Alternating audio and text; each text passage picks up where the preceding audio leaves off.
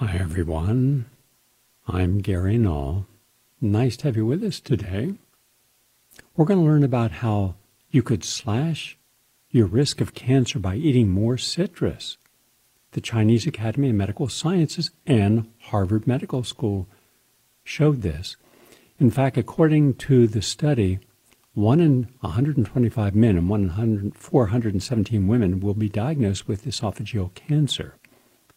While smoking significantly increases the risk of this potential deadly disease, which has a 5-year survival rate of less than 50%, even people who have never smoked can develop it, especially if they drink a lot of alcohol, or you have a family history, or you have chronic acid reflux, which frequently comes from the caffeine in coffee, or you have other recognized factors. But what we have here is eating citrus fruits can lower your risk of cancer by nearly 40%. I'm talking about something as simple as oranges, clementines, grapefruits, tangerines, and other. The citruses, quote, may significantly reduce your risk of esophageal cancer, end quote. And this was published in the peer-reviewed journal Medicine. So that's what they did. They looked at 19 studies showing a link between esophageal cancer and the intake of citrus fruits. And so the more fruits you have, citrus fruits, the less likely you are to have that type of cancer. And that's a big deal. Also, another published paper in the Cancer Epidemiology of Biomarkers and Prevention found that high intake of green vegetables, in addition to citrus fruit, was also cancer protective. And also, citrus was able to protect against prostate, breast, and pancreas cancers. That's important. In a few moments, studies suggest 4 vitamins to lower the risk of severe cases of COVID-19. This is from Eastern Virginia Medical School and published in an important peer-reviewed journal, but I'm going to come back to that in just a few moments because there's a lot to learn from that. I also want you to know that I'm inundated with people concerned about COVID. They don't know what to believe, who to believe, should they wear a mask, what type of mask or not, in public, in private, because the science is not absolute on that. So we're going to take a look at the propaganda war that's occurring now, complete indoctrination. And you're going to hear from a scientist, a professor, who can prove and will that the CDC owns 100% of the patent on the coronavirus. Why? And that brings up a problem. If something occurs naturally in nature, you cannot patent it. If, however, you're patenting something that is made by humans, and if it was made by humans using some form of enhanced manipulation, that could go against national, international treaties blocking you from engaging in such activity that the United States is a signatory to. So either way, someone's breaking the law. But it's one thing to say it. Then you're just called a conspiracy theorist. But this is the guy who has done more research on this than anyone else on the planet. And as he's talking, you're going to see the actual patents, the dates of the patents, the numbers of the patents. So we're providing you with 100% actual documentation.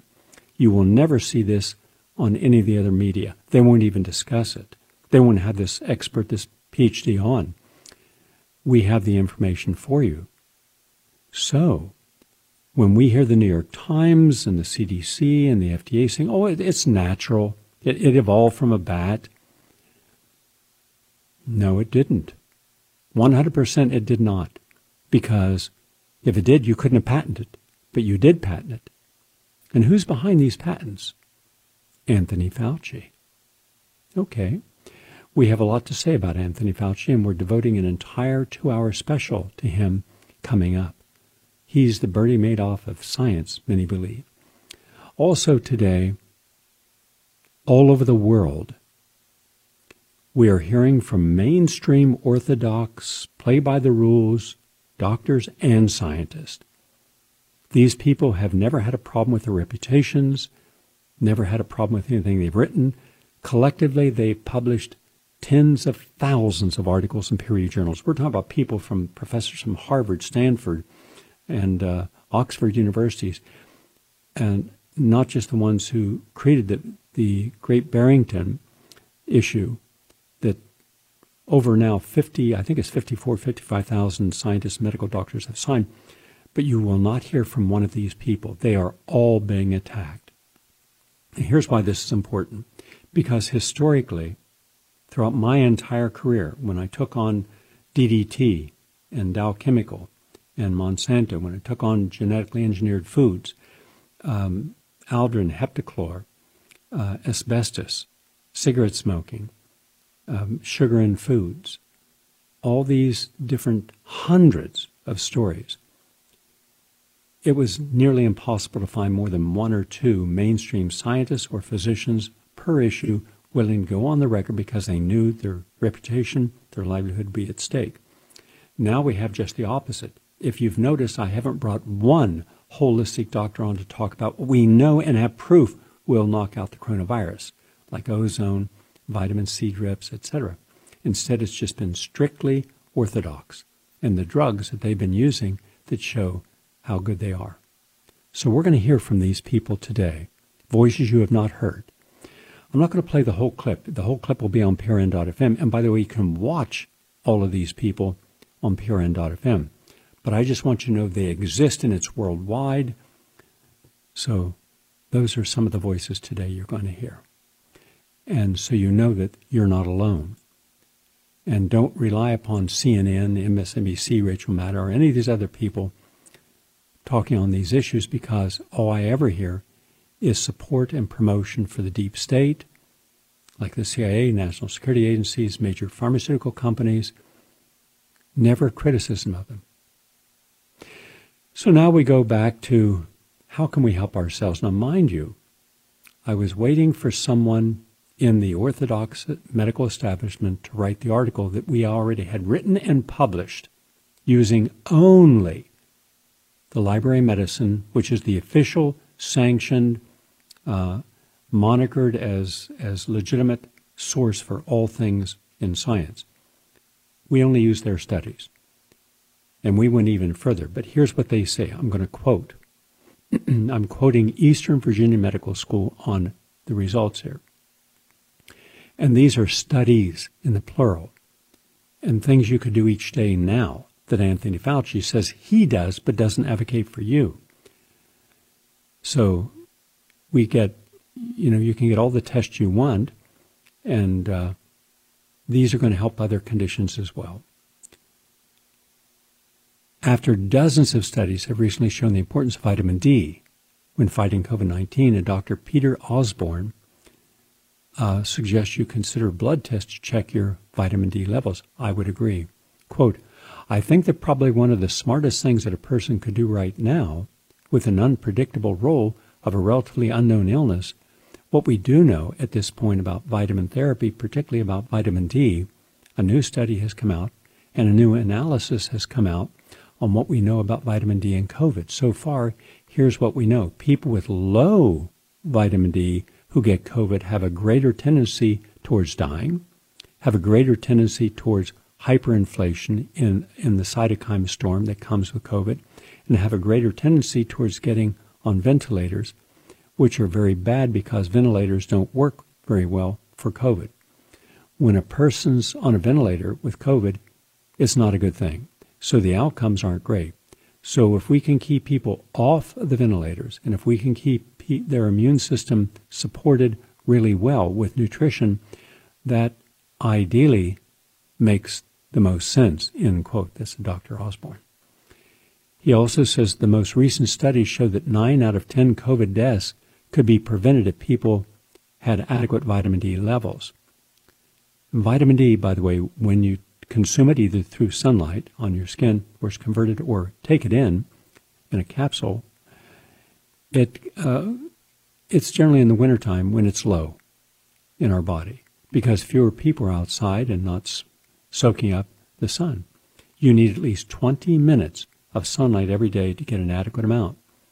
and that would give you around more or less 20,000 units, which is why a supplement is often needed to get to a healthy level.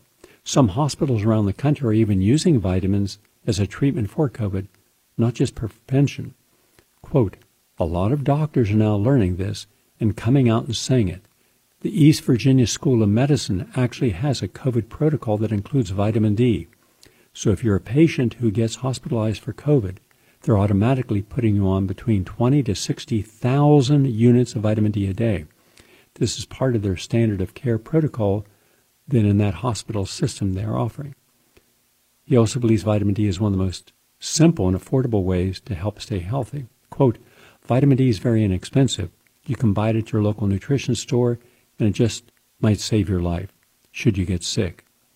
Vitamin D, there's a therapy that can be done that I recommend, and it's 1,000 international units of vitamin D per pound. So if you're 100 pounds, you would take 100,000 international units of vitamin D for 3 days.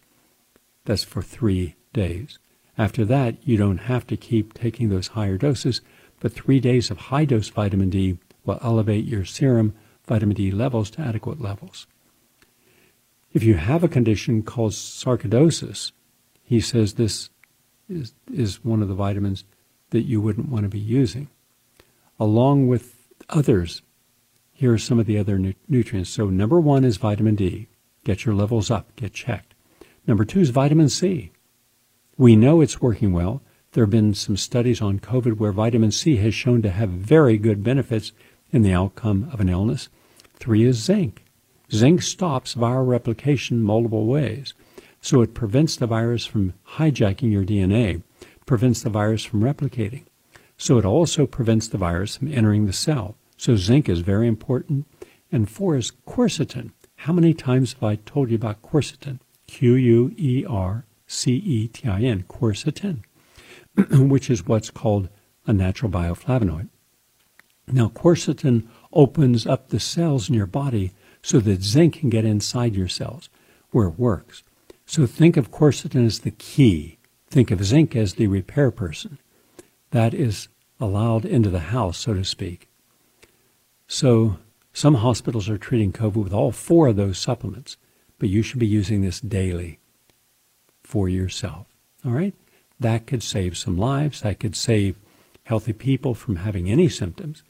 And of course, there are orthodox medicines, at least 5.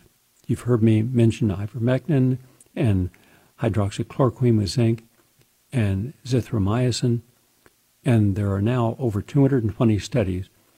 Interesting because someone emailed me over the weekend, who I know, and said, well, I'm not sure about hydroxychloroquine. I'm uncertain about the studies. So I sent this person 214 studies. 145 of those are from the peer-reviewed literature. I graded them based upon good results and fair results, no results. And indeed, the no results, the studies were flawed. There were only a few. The vast majority of the scientific literature shows positive results. So why did the AMA recommend it not be used? Why are pharmacies told don't give it? Could it have anything to do with the enormous amount of money being made from untested drugs or vaccines? It's your call. In any case, I have posted that entire list of the actual peer-review scientific citations on prn.fm. You can go there, see for yourself. Now, from Norwegian University of Science and Technology, one of the important secrets to longevity is a 4-minute, that's it, 4-minute burst of intense exercise can help. So if you increase your heart rate, your lifespan will follow. That's the method here, because at the heart of an ambitious new study of exercise and mortality, they found this. The study, one of the largest and longest-term experimental examinations to date of exercise mortality, shows that older men and women over the age of 40 who exercise in almost any fashion are relatively unlikely to die prematurely. But if some of that exercise is intense, the study also finds the risk of early mortality declines even more. and the quality of your life climbs. Scientists have known for some time, of course, that active people tend to also be the longest lived people. According to multiple past studies, regular exercise is strongly associated with greater longevity, even if the exercise amounts to only a few minutes a week. But almost all these studies have been observational, meaning they looked at people's lives at a moment in time, determined how much they moved at that point, and later checked to see whether and when they passed away. Such studies can pinpoint associations between exercise and lifespan, but they cannot prove that moving actually caused people to live longer, only that activity and longevity are linked. But in this case, they actually did the studies. Now, so in the middle of your workout, do a real intense 4 minutes. All right? Go as fast as you can for 4 minutes if you're biking, or if you're doing curls with dumbbells. For 4 minutes, do as many as you can. By the way, this was published in the British Medical Journal.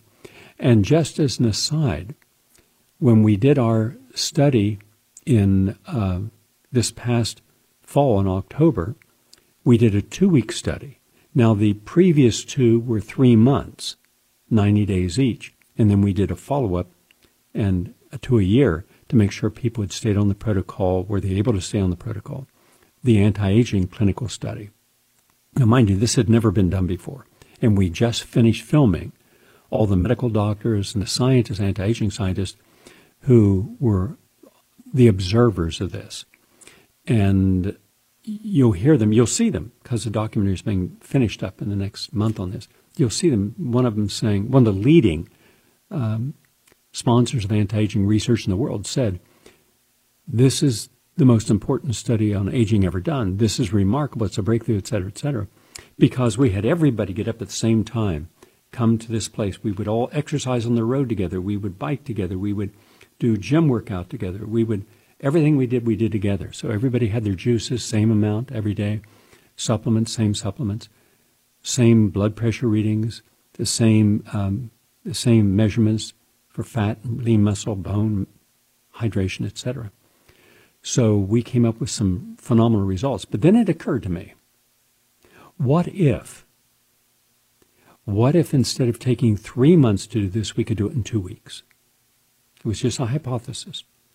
So but it would be intense, meaning really determined people, because not everybody in these first and in confirmatory study were in gung-ho. I mean, some were really, taking their time, doing anything, and didn't do all the stuff they were supposed to. So this time we selected people based upon them showing and proving us that they have a do-it mindset. You don't have to motivate me. Just show me what has to be done and I'll do it. So it was based upon earlier research done by Dr. Lawrence Lashan, who was an outstanding behavioral scientist. You ought to go back and read some of his work. And he hypothesized that if a woman who had no breast cancer history in her family came down with breast cancer, other than from obvious reasons, they couldn't have any risk factors, smoking, etc., then it had to do with how the mind was processing information coming in. This is, by the way, 1960s, before epigenetics was even known. And he predicted in this study, I believe it was 500 women, which ones, after interviewing them in depth, were most likely to come down with breast cancer, and then another study with arthritis. And he was spot on. And what did all these women have in common? Unappreciated, overly responsible for other people who did not respect what they were being given in the way of a person's tending to their needs. Cleaning the house, whatever a person was doing that someone else could have helped do or do for themselves. So that shows you how powerful a thought is. So if your thought is, I don't want to, who wants to be that healthy? I mean, let's not get crazy. As if you can't be too healthy, so don't even try. It's just too much discomfort. Or I don't want to do that kind of exercise. So our resistance to taking control over our life, especially the choices we make when it comes to our health and happiness and relationships and our work and where we live, will directly impact our cells, our DNA. And the second study proved it. Now I'm duplicating again this April for 2 weeks, and we're going to only allow people in that study who are really committed to putting themselves into that frame of mind, because we're not going to just be doing 4 minutes of intense exercise. We're going to be exercising twice a day and much more intense than that in everything, in every single thing we're doing. And I saw the results. I haven't stripped off the photo from the video, but I got it on video. A man who I shot him from the neck down with his shirt off. I said, take off your shirt. He's ripped like an 18-year-old bodybuilder. He's 72. You would never know that. And it wasn't that way when he started. So we're wanting to see the people who are highly committed to maximizing their wellness, maximizing their capacities. And by the way, anyone who wants to be considered for that, you'll be able to talk with Luann at 903, write it down, 903-881-7008, 903-881-7008. That's also at the same time we're doing for our sister station, WBAI, to help it purchase about 1,000 to 2,000 premiums, our goal, a retreat. They're really in a crisis financially. And even though there's new programming and the listenership is rising, the money's just not there. And in any case, this is one of the ways we help. But that's just going to be for detoxifying and rejuvenating and lectures and yoga and meditation and sprouting and gourmet vegan meals, but at a relaxed pace, having nothing to do with the anti-aging. Two are just going to be at the same time. Now, we are 22 minutes into our program. We're going to take a break. And when we come back from the break, I'm going to play you a part of a clip where we can now show with hard, actual evidence that the CDC controls everything, and Anthony Fauci, everything that is done about the COVID virus. But then why aren't they before congressional hearing being asked, why did you patent a virus? Why? And if you patent it, you know that it's illegal to patent a natural occurring substance. Therefore, you had to acknowledge that it was altered, human altered. So why are you putting out information that it comes from natural sources? Why isn't the New York Times, who has a lot of highly intelligent and qualified reporters and journalists, why are they going along with this? Why is everybody in the establishment promoting this lie? You're going to see the results. Watch it. Go to prn.fm so you can watch, because I want you to see the documents, the actual government patent documents coming up on the screen, so you can say, now we have the truth. Back in a moment. Please stay with us. I'm the developer of Linguistic Genomics, which was the first platform on which you could determine the intent of communication rather than the literal artifact of communication. But we've also used that technology for a number of other applications in defense and intelligence and finance, and most notably in the early 2000s, my company was responsible for bringing down what was at the time one of the largest tax frauds in U.S. history. We maintained a series of inquiries into every individual, every organization, and every company that is involved in anything that either blurs the line of biological and chemical weapons or crosses that line in any of 168 countries. In 1999, there were 1 million patents digitized by IBM. And those 1 million patents were the first time human innovation had been put into an electronic digital searchable format. We took that information and we did a very simple exercise using our linguistic genomics technology, where I made the horrific assessment that approximately 1/3 of all patents filed in the United States were functional forgeries, meaning that while they had linguistic variations, they actually covered the same subject matter. In 1999, patents on coronavirus started showing up, and thus began the rabbit trail. March 2003. Panic grips Hong Kong as a deadly new virus sweeps through the city. In 2003, the Center for Disease Control saw the possibility of a gold strike, and that was the coronavirus outbreak that happened in Asia. They saw that a virus they knew could be easily manipulated was something that was very valuable, and in 2003 they sought to patent it. And they made sure that they controlled the proprietary rights to the disease, to the virus, and to its detection, and all of the measurement of it. We know that Anthony Fauci, that Ralph Baric, that the Center for Disease Control, and the laundry list of people who wanted to take credit for inventing coronavirus were at the hub of this story.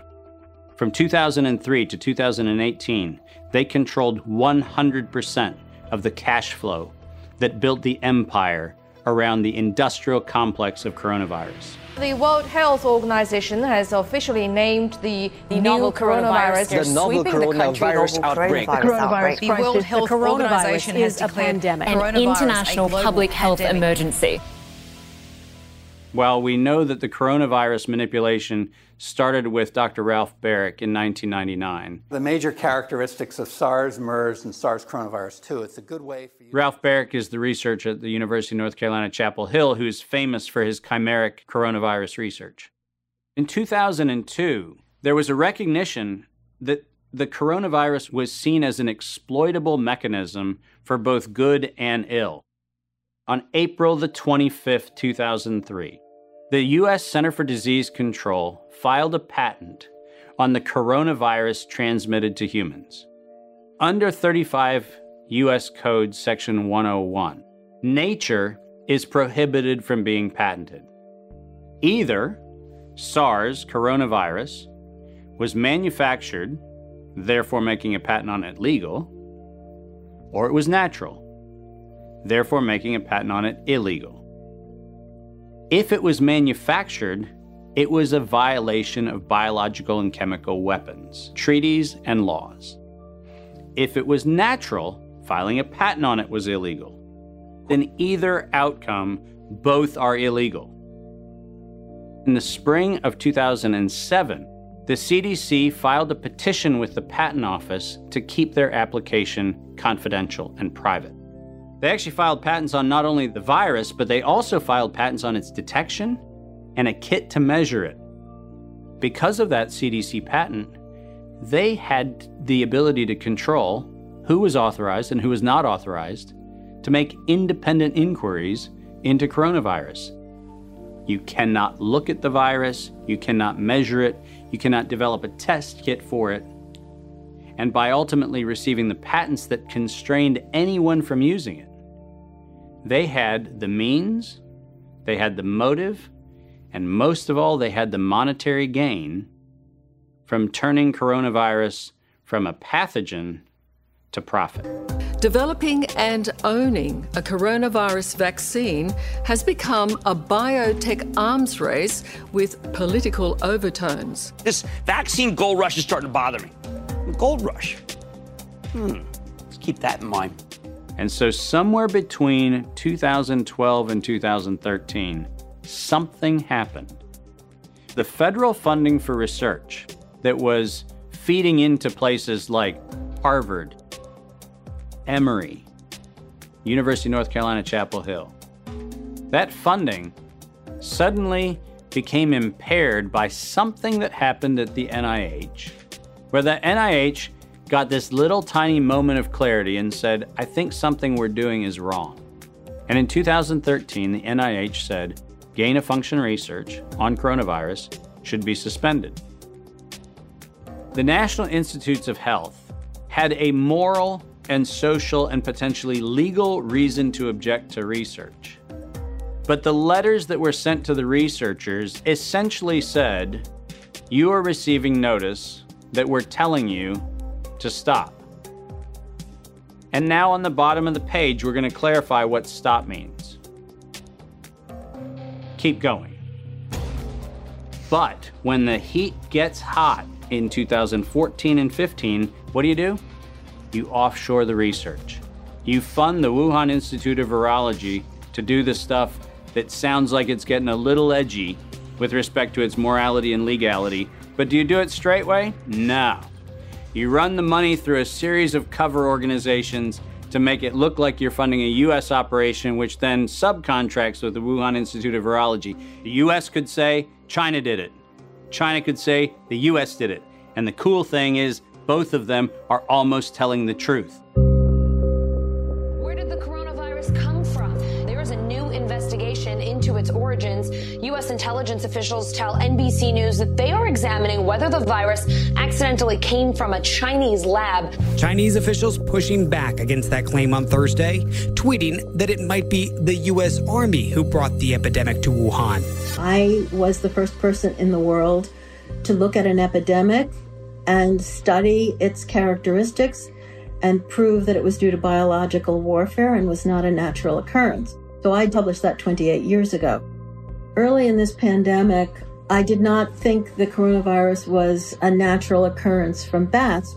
I feel quite convinced that this was a laboratory-designed organism.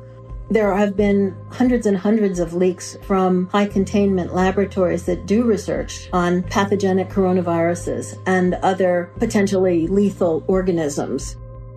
I was particularly interested in a paper that came out in Nature Medicine by 5 scientists claiming it was definitely a natural occurrence rather than a lab construct. But the arguments they used did not hold water. They didn't really make a lot of scientific sense. And yet all kinds of very important people started parroting what this paper said. And so that, of course, got me scratching my head saying, why are these people risking their reputation when it's obviously illogical, doesn't hold water? Somebody must have made them publish this, and somebody must have told these other people that they have to say it's a great piece of science. You were quoted as saying it was a meticulous job done professionally. It could be done by somebody very expert in molecular biology, I think. Et c'est pas naturel, c'est ce que vous voulez dire? Non, ce n'est pas naturel, c'était un travail de professionnel, un travail de biologiste moléculaire. C'est un travail très minutieux, on peut dire d'horloger, on peut dire au niveau des séquences. Mais dans quel but? Dans quel but, ça n'est pas clair.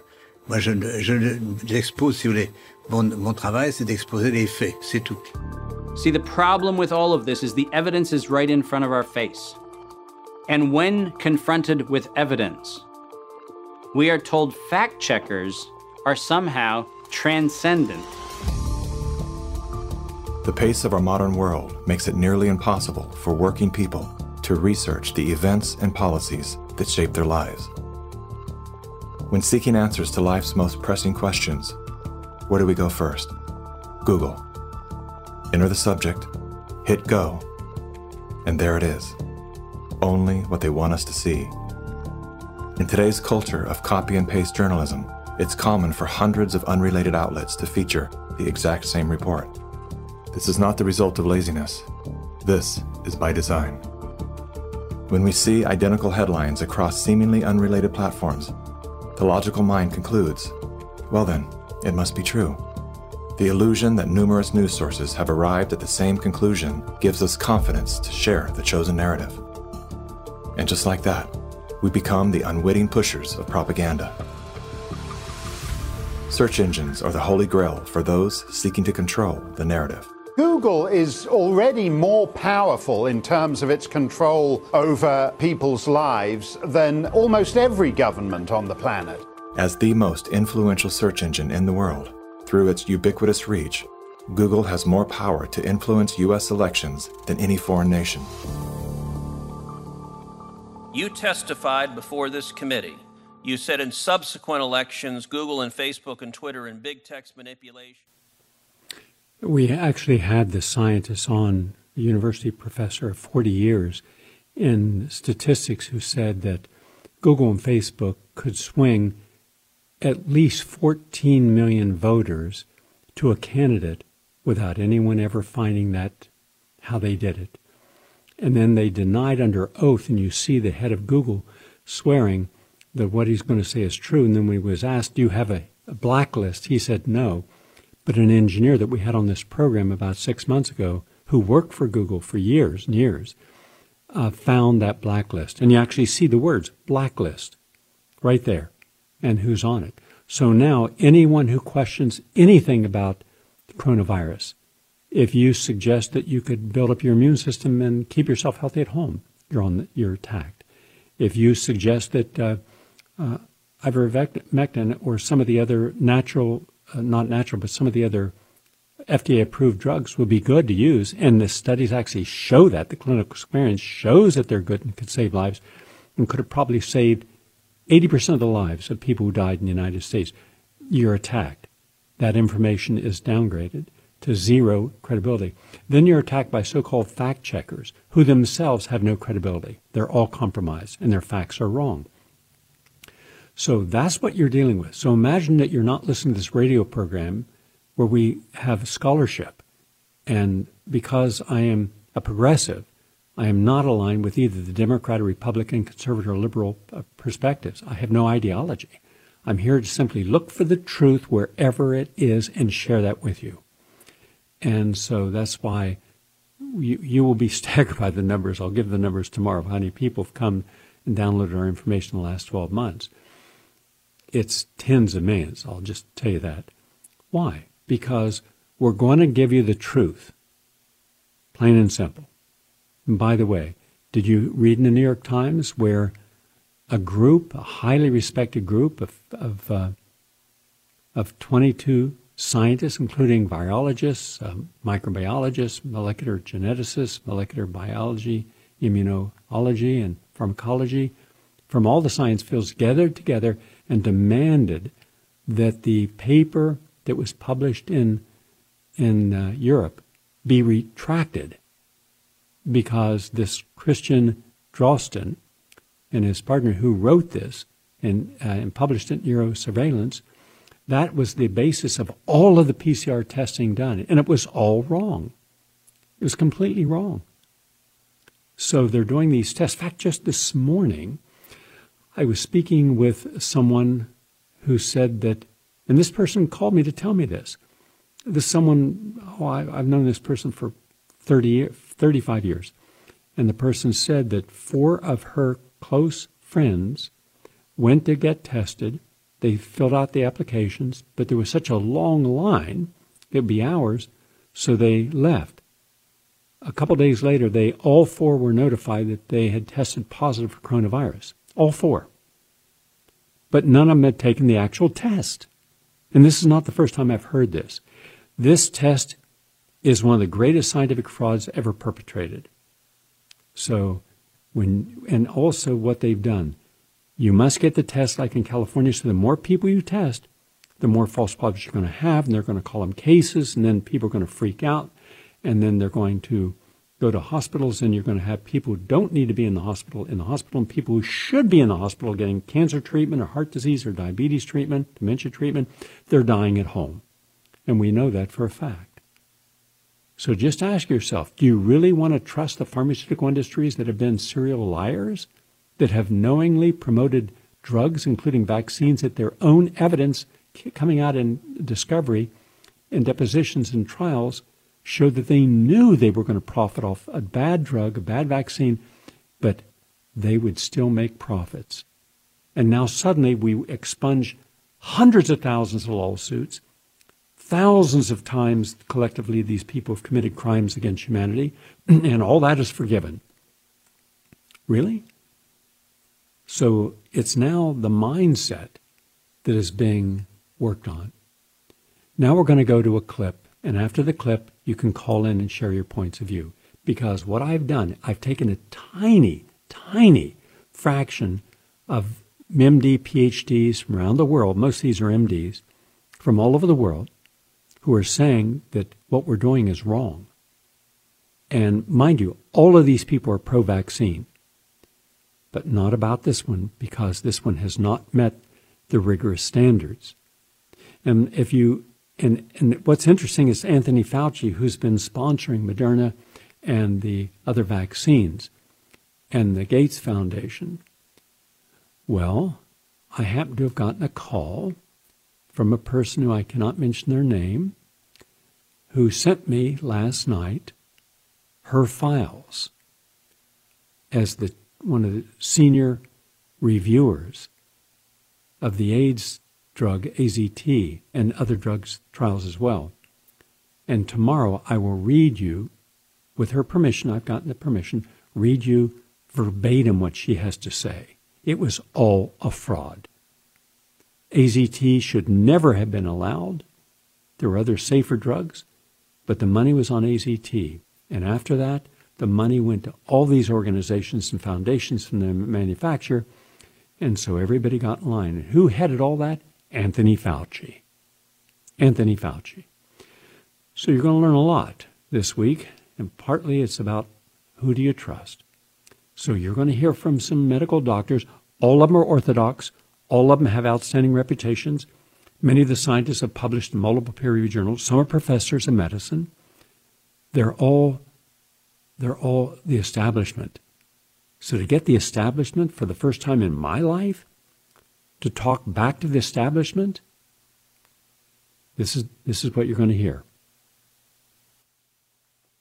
Hi, my name is Hilde de Smet. I'm a Belgian medical doctor, and I'd like to say that the new COVID-19 vaccine is not safe and that there is no global medical pandemic. For almost 20 years, the pharmaceutical industry has been trying to develop corona vaccines, but never managed, because they saw in the animal trials that there were serious side effects, autoimmune disorders, when the animal was exposed to a new wild-type virus. These autoimmune disorders are comparable with the complications we have seen in some COVID-19 patients. Now, due to the excuse of a global pandemic, the pharma industry has the permission to skip the animal trials. This means that we humans will be the guinea pigs, and we might get severe side effects when we are exposed to new viruses. My name is Nils Fosse. I'm a medical doctor in Bergen, Norway. The COVID-19 vaccine has not been proven safe and effective. It's a new technology and it's been tested on a few thousands of people in a few months. Please do your own research. This is not a real medical pandemic. The death rates in Norway are not higher than on an average year. Dr. Elizabeth Evans, retired doctor and co-founder of the UK Medical Freedom Alliance. The COVID-19 vaccines are not proven to be safe or effective. We believe that it is reckless and unnecessary to roll out these essentially experimental vaccines that are using a completely new mRNA technology to millions of people when there is only limited short-term safety data, no evidence that they will prevent transmission of the virus, and no long-term safety data to rule out late-onset negative effects like autoimmune diseases, infertility, and cancers. This is Dr. Mohammed Adel from United Kingdom. I am fellow of the Royal College of Surgeons of UK and consultant surgeon. I have been working for the National Health Services for the last 30 years with unblemished record. I am chairman of the Global Vegetarian Organization, All Pakistan Medical Association UK, and recently we have developed World Doctors Alliance in collaboration with thousands of health professionals across the world. Recently we had a very successful webinar which has been viewed by millions of people across the world. I am standing for the cause of the humanity, especially in the current situation of the devastating effect due to coronavirus and its restriction imposed on the public. Many thanks. Doctors aren't allowed to question COVID-19 in public. Material containing the truth about the alleged disease and the vaccine is banned. In the last year, I've been demonized and lied about, and a 50-year career and reputation trashed by those promoting a pandemic that never was and a vaccine that was never needed. The whole COVID-19 scam is, as I said in March 2020, the greatest hoax in history. The principle of informed consent is essential in medicine, but patients now having vaccines can't give informed consent because they aren't being informed. Thank heavens for sites such as Brand YouTube, which carry uncensored videos by doctors who've been censored or banned elsewhere. My name is Professor Dolores Cahill. I'm a molecular biologist and an immunologist. And we have good news.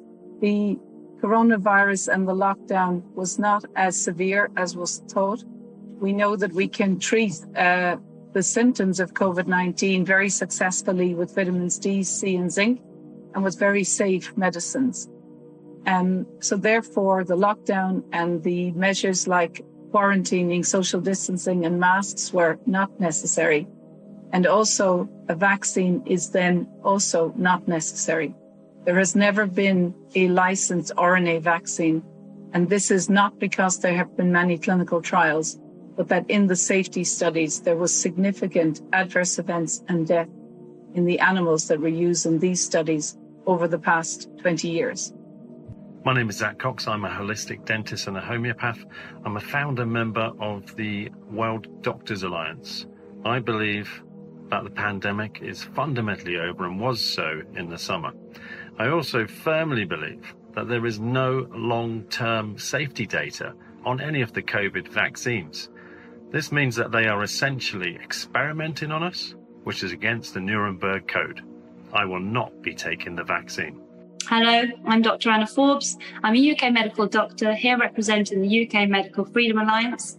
This is a growing body of doctors, scientists, academics and lawyers.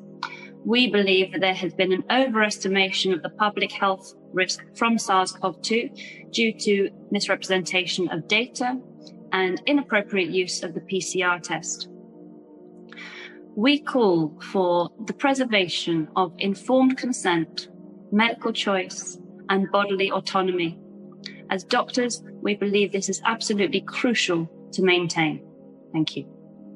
I am Ralph Sundberg, MD, PhD, former associate professor in transplant surgery at Karolinska Institute. My opinion of this coronavirus crisis is that the PCR test is inaccurate. It actually causes so many false positives. So we are scared to vaccination, and I don't trust this vaccine. My name is Dr. Johan Dennis from Belgium. The corona vaccine is not proven safe or effective. There is no medical emergency. It is a fake pandemic. The coronavirus is in terms of harmfulness, mortality and transmissibility comparable to a seasonal flu, and I can only reject the extreme disproportionate measures that are taken by our governments. There is no emergency situation. It was all orchestrated to make you fearful enough to take the vaccine. This vaccine is just not proven safe. It has been developed too quickly. We have no idea what the long-term effects will be. It needs much more investigation. There is no hurry or emergency. It might possibly change your DNA. This is irreversible and irreparable for all future generations. An experiment on humanity. I would never give it to myself, my patients or my loved ones. We are no guinea pigs. My name is Moritz van der Borch. I'm working as a journalist in science and medicine, and I'm from Germany. Do not take this vaccine. This vaccine is dangerous. This pandemic is a fraud. My name is Amfir Lafayne. I'm a medical doctor from Belgium, specialized in chronic infectious diseases such as Lyme, Epstein-Barr, molds, etc.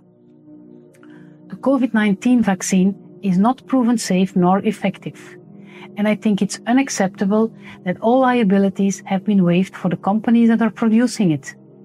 If pharma doesn't take responsibility for the products they make, how can they expect doctors to inject them to their patients without doubt of doing harm. More and more. That's just a tiny number of the doctors coming forward, volunteering to put their reputations, their incomes, knowing they will be attacked by the deep state and the major media in all these countries.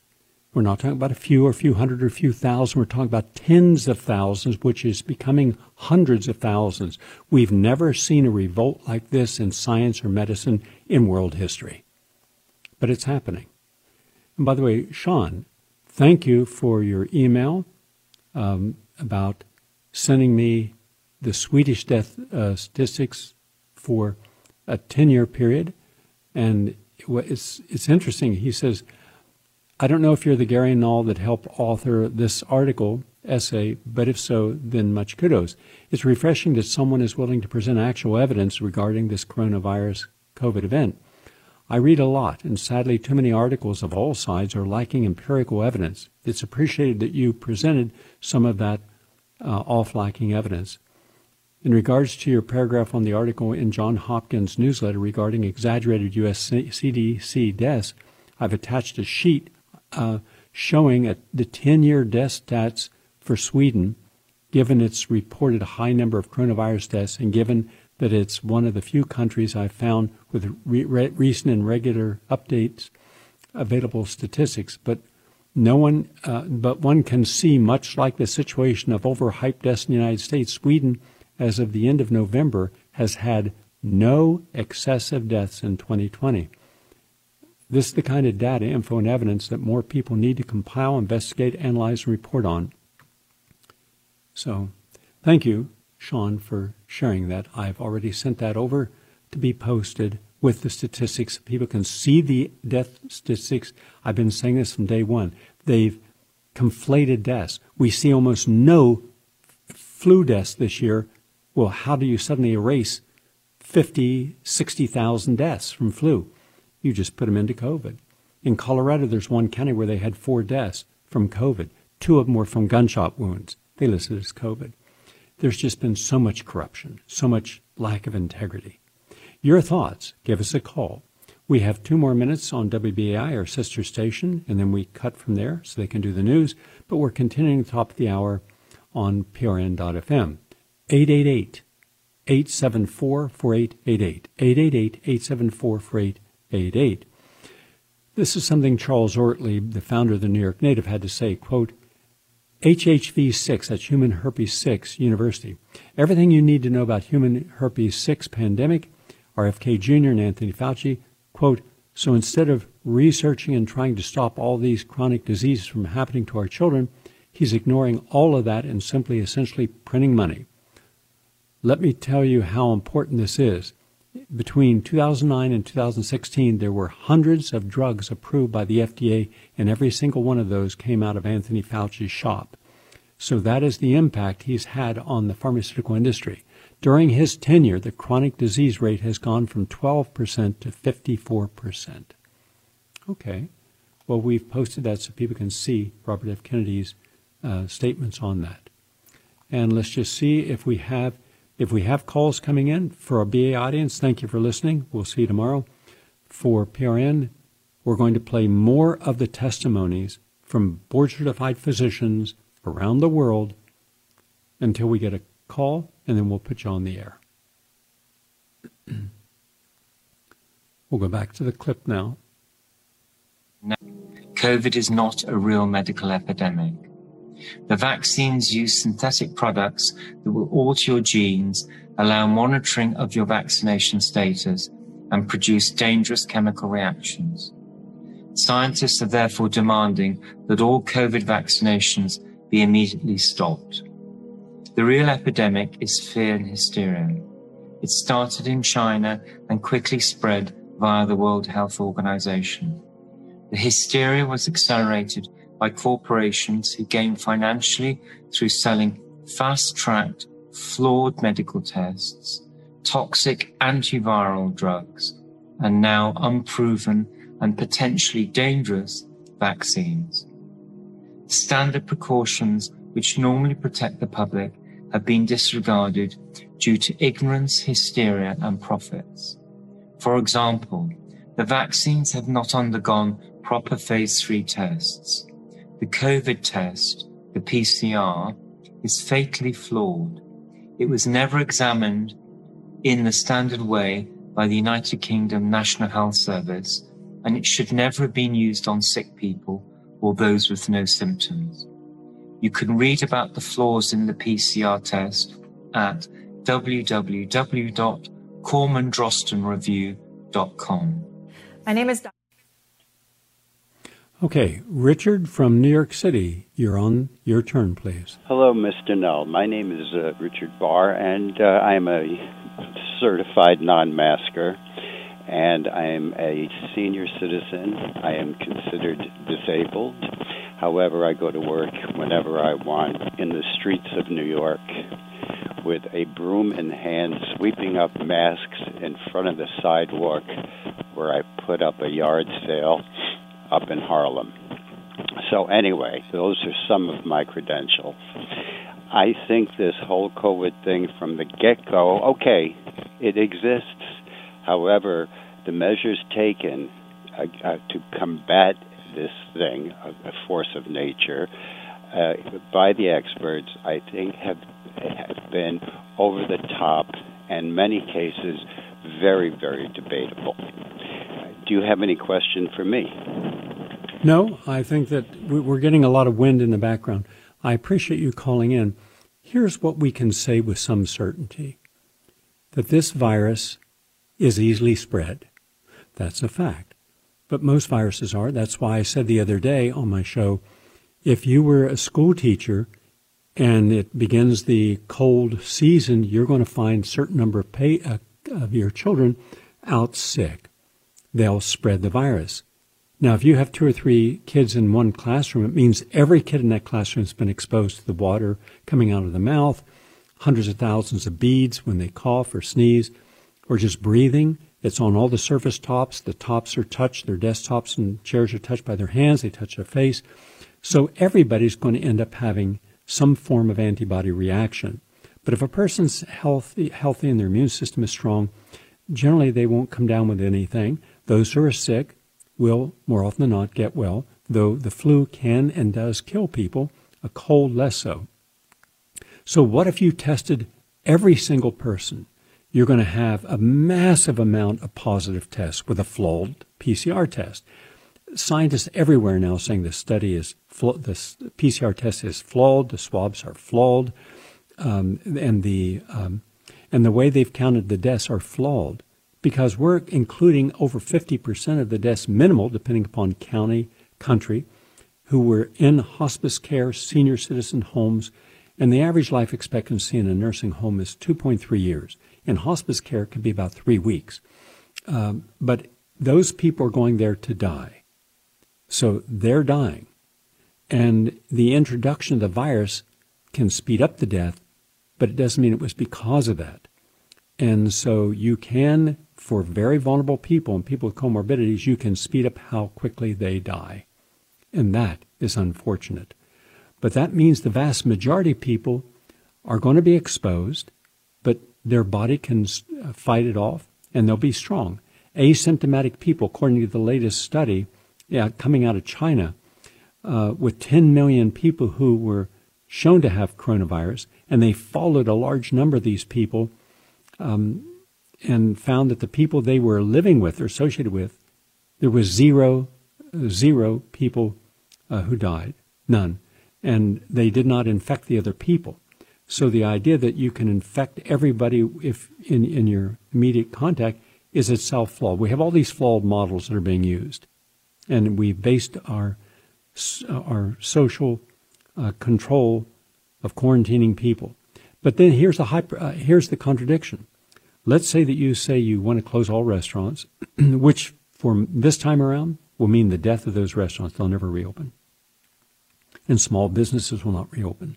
Now, the apartments that are vacated, they will be retaken and repurposed at much reduced rents by generally young professionals who couldn't afford to live in the city now can. That's good for them. But it won't bring back the small businesses. It won't bring back many large businesses that have closed permanently, because the model of where a person could work from home and not have to go through all the high-level expenses of some businesses, that's going to be the new norm. So they're going to have to convert hundreds of major office buildings into condos. That's the next step they're taking. So we're changing the whole way a city acts. So you close down restaurants, you close synagogues and mosques and churches, and you only allow a few people in. But an airplane is completely packed. And let's say you're flying from New York to California. It's a 5-hour flight. All right, so you're packed. Well, how much common sense is that? Why don't you have people seated and social distance the same level you have anywhere else? Because you couldn't afford to fly a plane. Oh, we made an exception then. And Costco's, Walmart, Sam's Club, Whole Foods, they're packed with people, packed. And yet, only at the checkout counter are you supposed to stay 6 feet away. So we make exceptions again.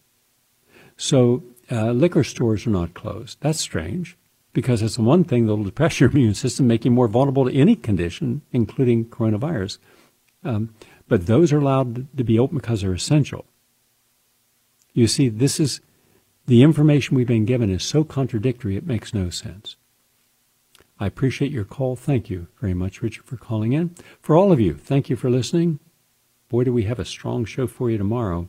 You're going to hear stuff you've never heard before. You're going to hear from people you didn't know existed. And we're standing up because they're going after everyone, shutting down every possible opportunity to publish, to present information, no matter what truth you have, no matter what your qualification and credentials. So as long as we have a voice, we're going to be offering this platform for responsible voices to tell their story. Have a nice day, everyone.